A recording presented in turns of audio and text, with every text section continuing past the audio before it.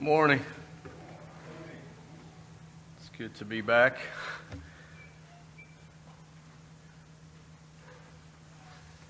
I got to admit, last week when Josh opened and we started reading our passages for last Sunday, I got excited because he was going to get to one of my favorite portions of Scripture. And then I realized while we were eating, I started reading what I had to do this week. And I realized he had left it for me. And I turned around, I was like, you left that for me, you know. He said, and he's like, yeah. And so he explained that there was no real good break and that he had to kind of figure out where to break off at so I could do one of my favorite portions of Scripture again. But we're in John 18 today. And we will finish John 18 as we come to a close in the trial of Jesus.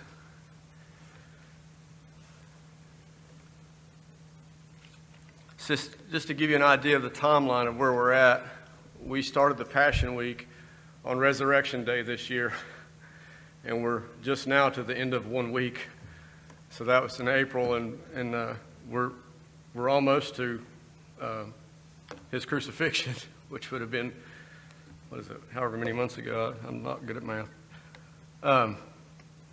So keep in mind also that the first 12 and a half chapters were the first 3.5 years of Christ's life, or the 3.5 years of Christ's ministry, not his life, he'd have been a kid.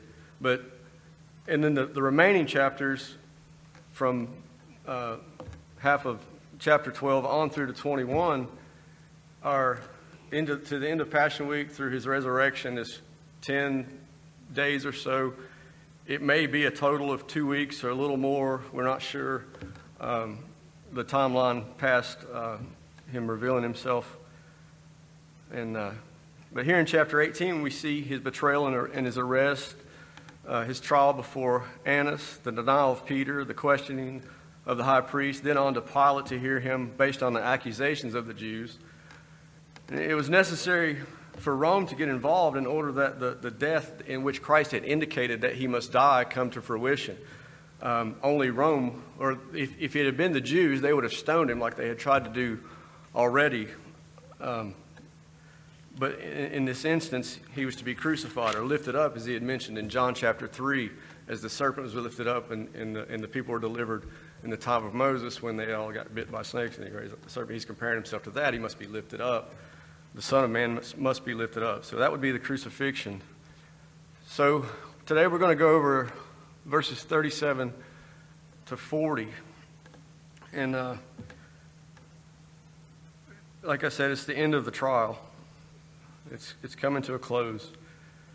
Our Lord is about to go be crucified at the hands of sinful men, and he's about to have the wrath of his Father poured out on him on our behalf. So as we go through this, keep that in mind. So if you would, please stand with me as we read and give honor to God's word. And Pilate therefore said to him, "Are you a king then?" Jesus answered, "You say rightly that I am a king. For this cause I was born, and for this cause I have come into the world, that I should bear witness to the truth. Everyone who is of the truth hears my voice." Pilate said to him, "What is truth?" And when he had said this, he went out again to the Jews and said to them, "I find no fault in him at all. But you have a custom that I should release someone to you at the Passover. Do you therefore want me to release to you the King of the Jews?" Then they all cried out again, saying, "Not this man, but Barabbas." Now Barabbas was a robber. But merciful Father, as we come into your presence, you are just worthy of all praise and all honor and all glory. As we work our way through this portion of Scripture, I pray that you have your way with us. Help us to learn and to grow in the knowledge and the grace of our Lord and Savior, Jesus Christ. Help us to apply your truths in our life, that it may be manifested in all that we say and do. Lord, we love you and we praise your holy name. And all that God's children said. So Pilate asked, "Are you a king then?" Is Pilate still interrogating him to find out if Jesus is a king? He couldn't imagine this man standing before him was any kind of royalty, much less the king of the Jews. Jesus really didn't give him the satisfaction of a direct answer, at least at first, as we see earlier in verses 33 and 34. And Pilate was irritated even more. He doesn't like Jews, the Jews at all, and this wasn't really helping his situation. He just wanted to rid himself of it. So finally here in verse 37, he gives Pilate the answer. He says, you said rightly. You said rightly that I am a king. For this purpose, for this cause I was born, and this cause I have come into the world. So he was, unlike earthly kingdoms, he was crowned a king not by earthly means, right? So a king that we think of is put there by people, by an election or by force, with them taking over someone or a territory. But it wasn't by any human means that Christ is a king. He's otherworldly. It says, for this cause I was born, as in a king. He was born like all other human beings, but he came from another realm. So born just as a man was, but not completely by man. So those two phrases together, it says, for this cause I was born and I have come into the world. So those two phrases together are in reference to his pre-existence and his incarnation. So his mission was not political or spiritual in that he would bear witness. It was more spiritually, he would bear witness or testify to the truth. And this truth, if you've been around me for more than a few years, you know that I'm big on truth. It's just something I'm obsessed with. And I think in John 17, Josh allowed me to go over the passage where Jesus is praying to the Father, and he says, sanctify them in the truth. Your word is truth.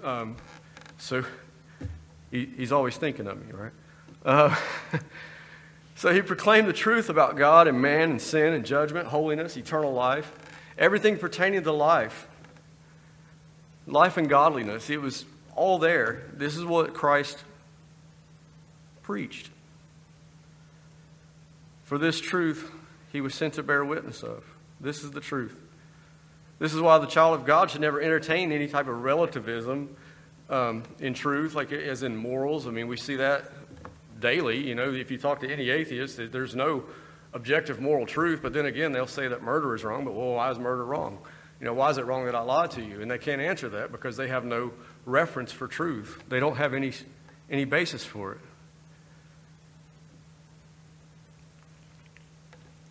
So this truth he's sent to bear witness, right?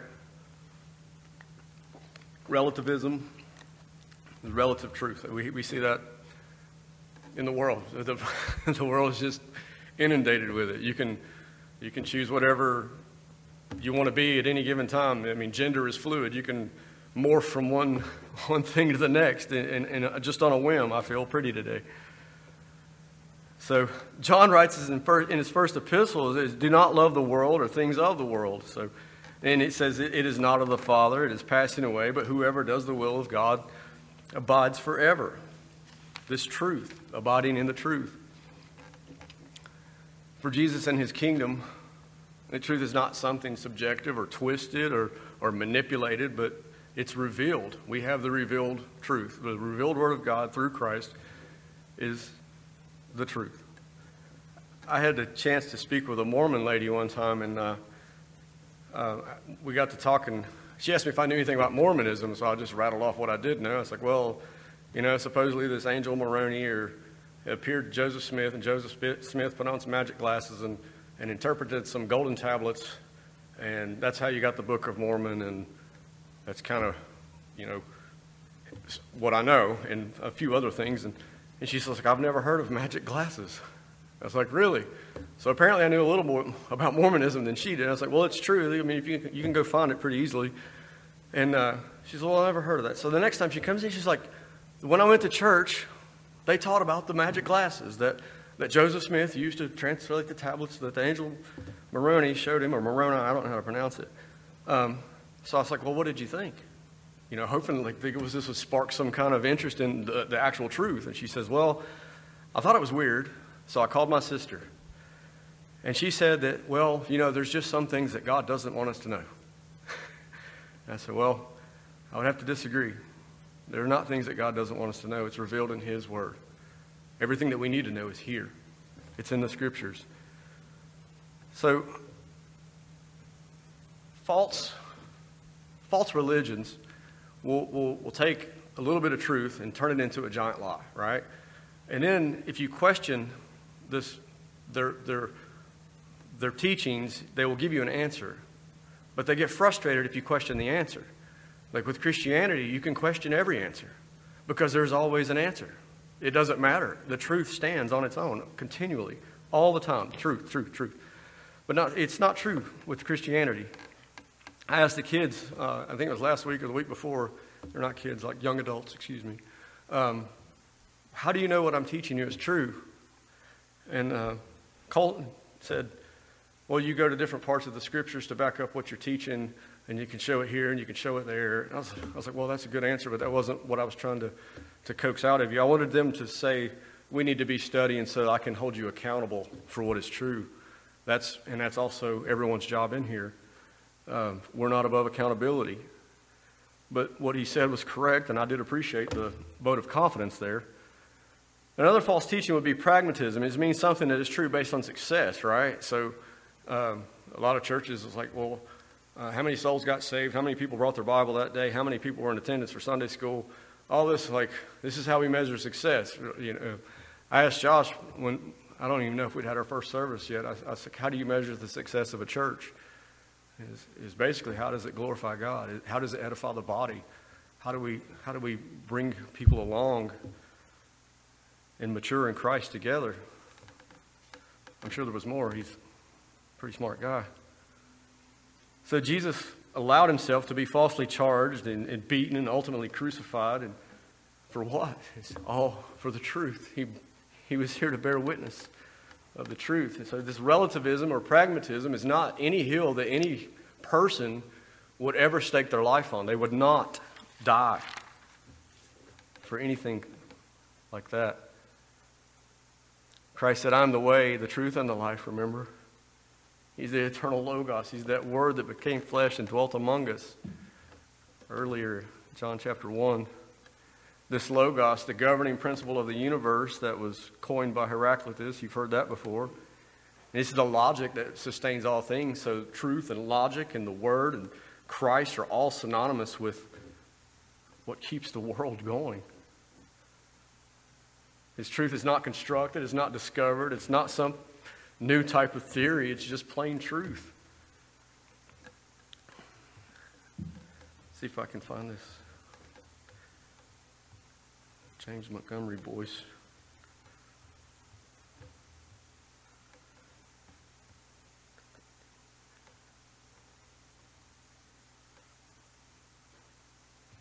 Here we go.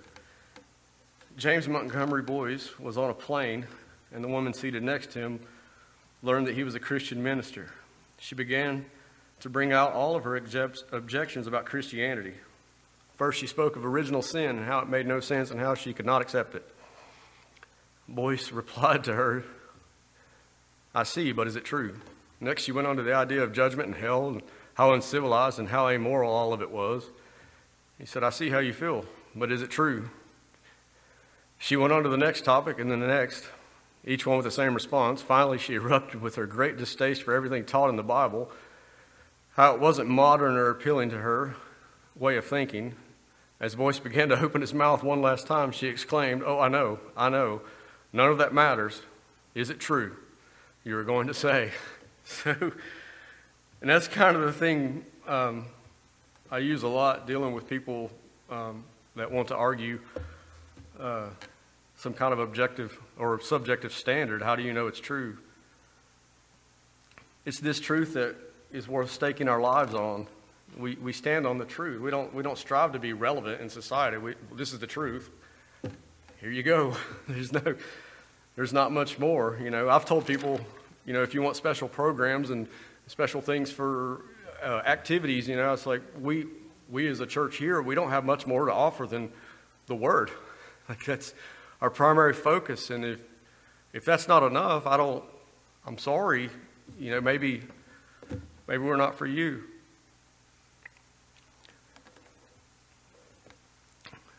And then he says, everyone who is of the truth hears my voice. Chapter 14, he says, no one comes to the Father except by me. In chapter 10, verse 27, he says, my sheep hear my voice, and I know them, and they follow me. John 8 says, and you shall know the truth, and the truth shall set you free. That's the most misquoted verse in the entire world. They leave off the first part, and they say the truth will set you free, like some kind of knowledge of some kind of whatever truth is freedom. I read a book. I was reading Nietzsche on truth and untruth, and he had made a loose quote of that, being free in the truth. Well, Nietzsche was like this gigantic atheist, which was ironic. So in verse 38, Pilate said to him, what is truth? And when he had said that, he went out again to the Jews and said to them, I find no fault in him.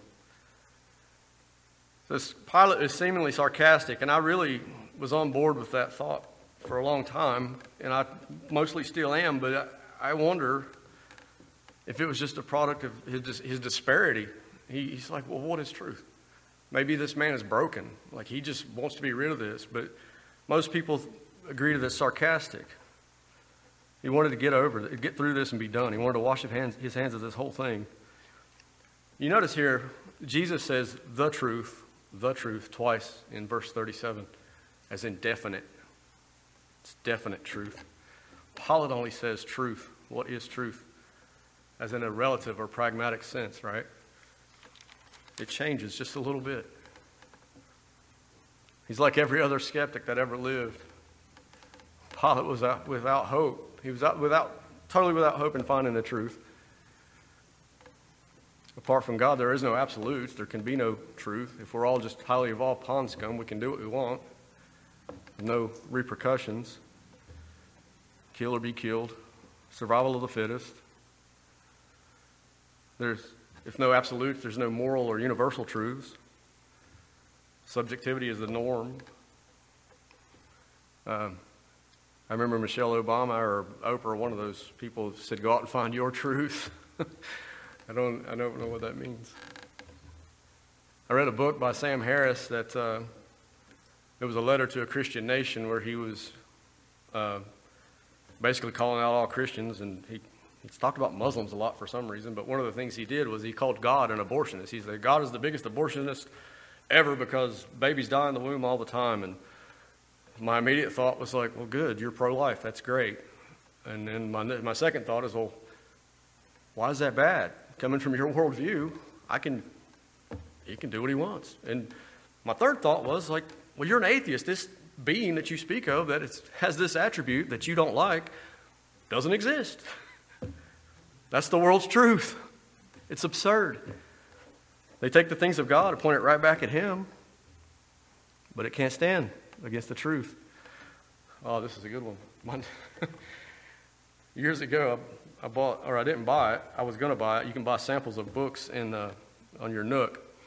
And the title of it is What is Truth? And I can't remember the guy's name. It's Christian something, but he's not a Christian. He was some New Age thinker, early 1900s. Chapter 1, second paragraph says, the necessities of life are many, but there is nothing that needs so much as more as truth. To possess the truth is to possess everything that we can use now, and also to possess the key to everything that we may require in the future. The great objects of every normal person are invariably emancipation and attainment, to be set free from the imperfect and the lesser and attain the perfect and the greater. This is what everybody is consciously or unconsciously working for, and truth can accomplish this, but truth alone. To know the truth is secure, complete emancipation, and to know the truth is to ascend into higher and higher attainments. That is pretty spot on, right? That sounds pretty good. Greatest thing you can ever know. Truly emancipated through the truth, right? In my mind, it goes to Christ. He's the truth, right? The second page, two paragraphs later, the truth is infinite and immeasurable. No one, therefore, can know the whole truth. To claim that you have found the absolute truth or that you have discovered the perfect path to absolute truth is in consequence to delude yourself. The truth is so large that no one can even find it at all.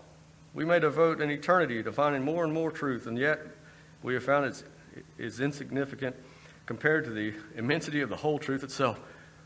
He just contradicted himself 2 paragraphs later. So this is the world's truth, right? It's obviously subjective. The second paragraph started out pretty good. You're like, all right, I'm in. I didn't buy the book, by the way. That's about as much as I've read of it. Good things. Pilate's flippant response, proved that he was not of the elect. He was not of the people that was given to Christ by the Father. He heard Christ's voice, but he didn't hear Christ's voice, the truth that was standing in front of him.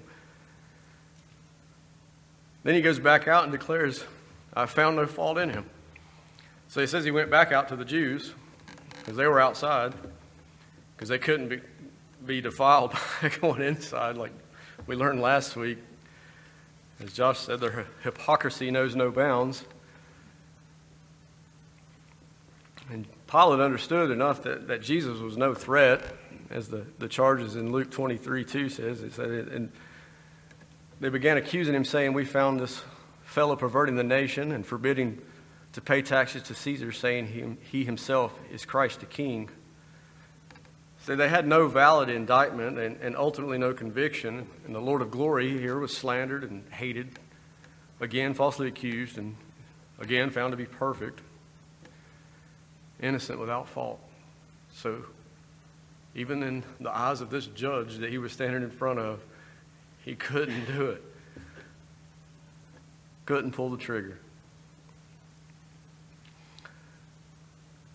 So the Jews they try to make Jesus out to be this insurrectionist, that he was trying to overthrow Rome, and Pilate finds him innocent, and again, he wants no part in this, and he puts it back into the hands of the people. And he says, but you have a custom that I should release someone to you at the Passover. Do you therefore want me to release to you the King of the Jews? Again, I don't want any parts of this. You take him back. And then he gets to this point where he wants to try to get them to release him. And he kind of sticks a dagger in a little bit and twists it when he calls Jesus the King of the Jews, because he knew that they hated that. He knew that Pilate was mocking them. They hated and rejected Christ. He came into his own, and his own esteemed him not, remember? The first chapter. Matthew 27 records that by now the people had discovered what was going on, and they had gathered outside. So even more people had came and were curious as to the outcome. Pilate knew that some of them had hailed him as the Messiah earlier in the week, and they had hoped to use that against the people would kind of go against the leaders and demand that Christ be freed, because he knew some of them had hailed him as Messiah. But the sight of Jesus bound and helpless really didn't meet their expectations, right? They had this idea of the being liberated instantly from Rome. Like that was a temporal thing that they thought that Jesus was, or the Messiah would be there to do. They thought that they were going to be delivered. But the chief priests and the scribes, they sway the crowd. They get everybody on board. Then we see the response in verse 40. They now all cried again, saying, not this man, but Barabbas. Now Barabbas was a robber. So Pilate's plan, shot down. And John's footnote calls Barabbas a robber. Matthew 27 calls him a notorious prisoner. Mark 15 says that, and Luke 23 call him a murderer and an insurrectionist. He had committed murder in the rebellion. So at some point there was an uprising that Barabbas was involved in, and he had killed someone. We don't know the specifics of it, but there were, I guess, several leading up to the revolt in AD 66 or 70. So they had, so the irony is that they had accused Jesus of being an insurrectionist, and then they want the insurrectionist that was guilty of it released. So Again, their hypocrisy knows no bounds. So this man was guilty of insurrection, and Christ was found innocent. And they demanded the guilty one. So Barabbas, he being the true troublemaker, Pilate really didn't want to let this man go because he had him. He had to fulfill his promise, though, to release someone at the Passover. And they demanded Barabbas. And Barabbas, the translation of that name means son of a father. Some speculate that his father was a priest or a rabbi, I guess. He was the kind of political savior the Jews wanted Christ to be, or the Messiah to be. A political and military deliverer from Roman rule. They wanted out from under Roman rule. They needed this, or they wanted this. By riding in on a donkey, Jesus declared his rejection of this worldly agenda. He came in peace. His arrival to Jerusalem was in peace. He didn't come to overthrow Rome, but he came to deliver a people from the bondage of sin. The people chose Barabbas over Jesus.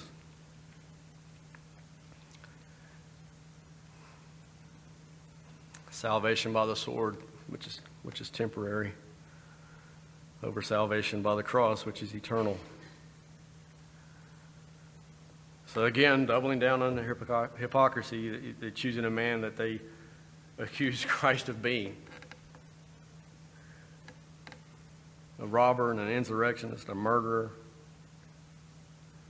Peter later would lay this charge at their feet in Acts 3. He says, "You denied the Holy One, the righteous one, and asked for a murderer to be handed to you." So we have the sinful will of man and the perfect will of God all coming together right now at this moment. The will of man is to murder an innocent man, as he's been declared innocent by Pilate.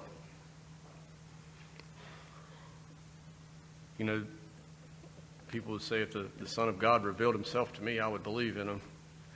You hear that sometimes. Well, he did. And he was murdered. And the will of the Father was to offer his sacrificial lamb, this perfect, spotless lamb, on the Day of Atonement. The Day of Atonement was the day when the high priest would lay hands on the scapegoat and transferring the sins of the people to that scapegoat, and then it was rejected and then sent out. Right? Does that sound familiar? Rejected, sent out. Isaiah tells us that Jesus would be numbered with the transgressors, bearing the sins of many. The crowd's rejection of Jesus spoke forth the will of God. Spurgeon writes, "Since Christ, as he stood covered with his people's sins, had more sin laid upon him, that which rested on Barabbas." I keep wanting to say Barnabas. I'm sorry. I have to think. It's true that in himself, Jesus was without guilt, as Pilate observed. He also notes wholly harmless and undefiled is Christ Jesus. But he takes on the whole load of his people's guilty sin upon himself by imputation. As Jehovah looks upon him, he sees more sin lying upon the Savior than even upon this atrocious sinner, being Barabbas. So we have the sinful son of a sinful father, which is worthy of death, chosen by worldly standards of truth, right? This is what we choose to believe today, this subjectivism. He's chosen over the perfect Son of a holy Father in whom the truth could not be known apart from knowing him. The ultimate objective truth found in Christ from Genesis all the way to Revelation is that he is redeeming the ones that the Father had given him, past, present, and future, all coming together at this point in time to bring it to fruition. And you think of Barabbas,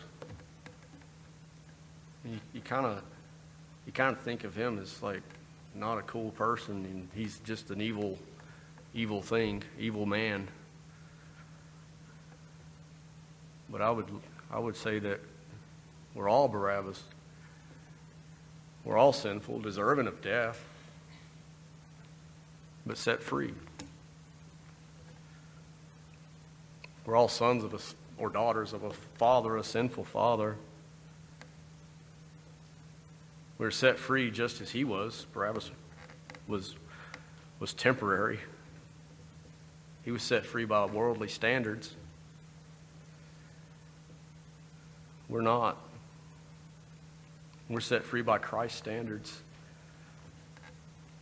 These standards set by the Father and kept on our behalf. He was set free, but we're free indeed, completely. People like to harp about free will. What about my free will? God's a gentleman. He's just not going to come in and force me to love him. Well, the only time free will is mentioned in the Scriptures is when it's pertaining to an offering.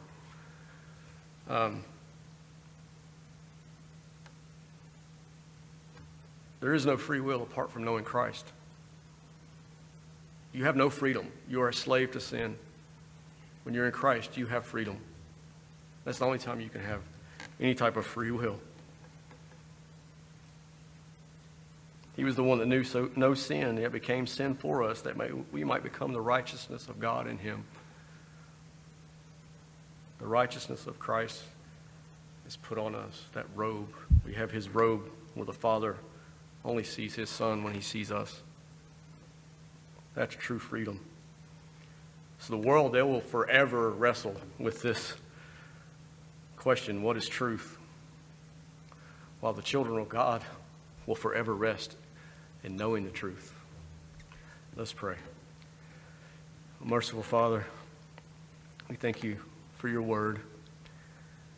Thank you so much for the finished work of Christ on our behalf, that we may even come into your presence and pray to you in faith. We just ask that you take your word, plant it deep in us. Let it bring forth fruit. Let us bear witness to the truth. Lord, we love you and we praise you. It's in Christ's name we all pray. All of God's children said.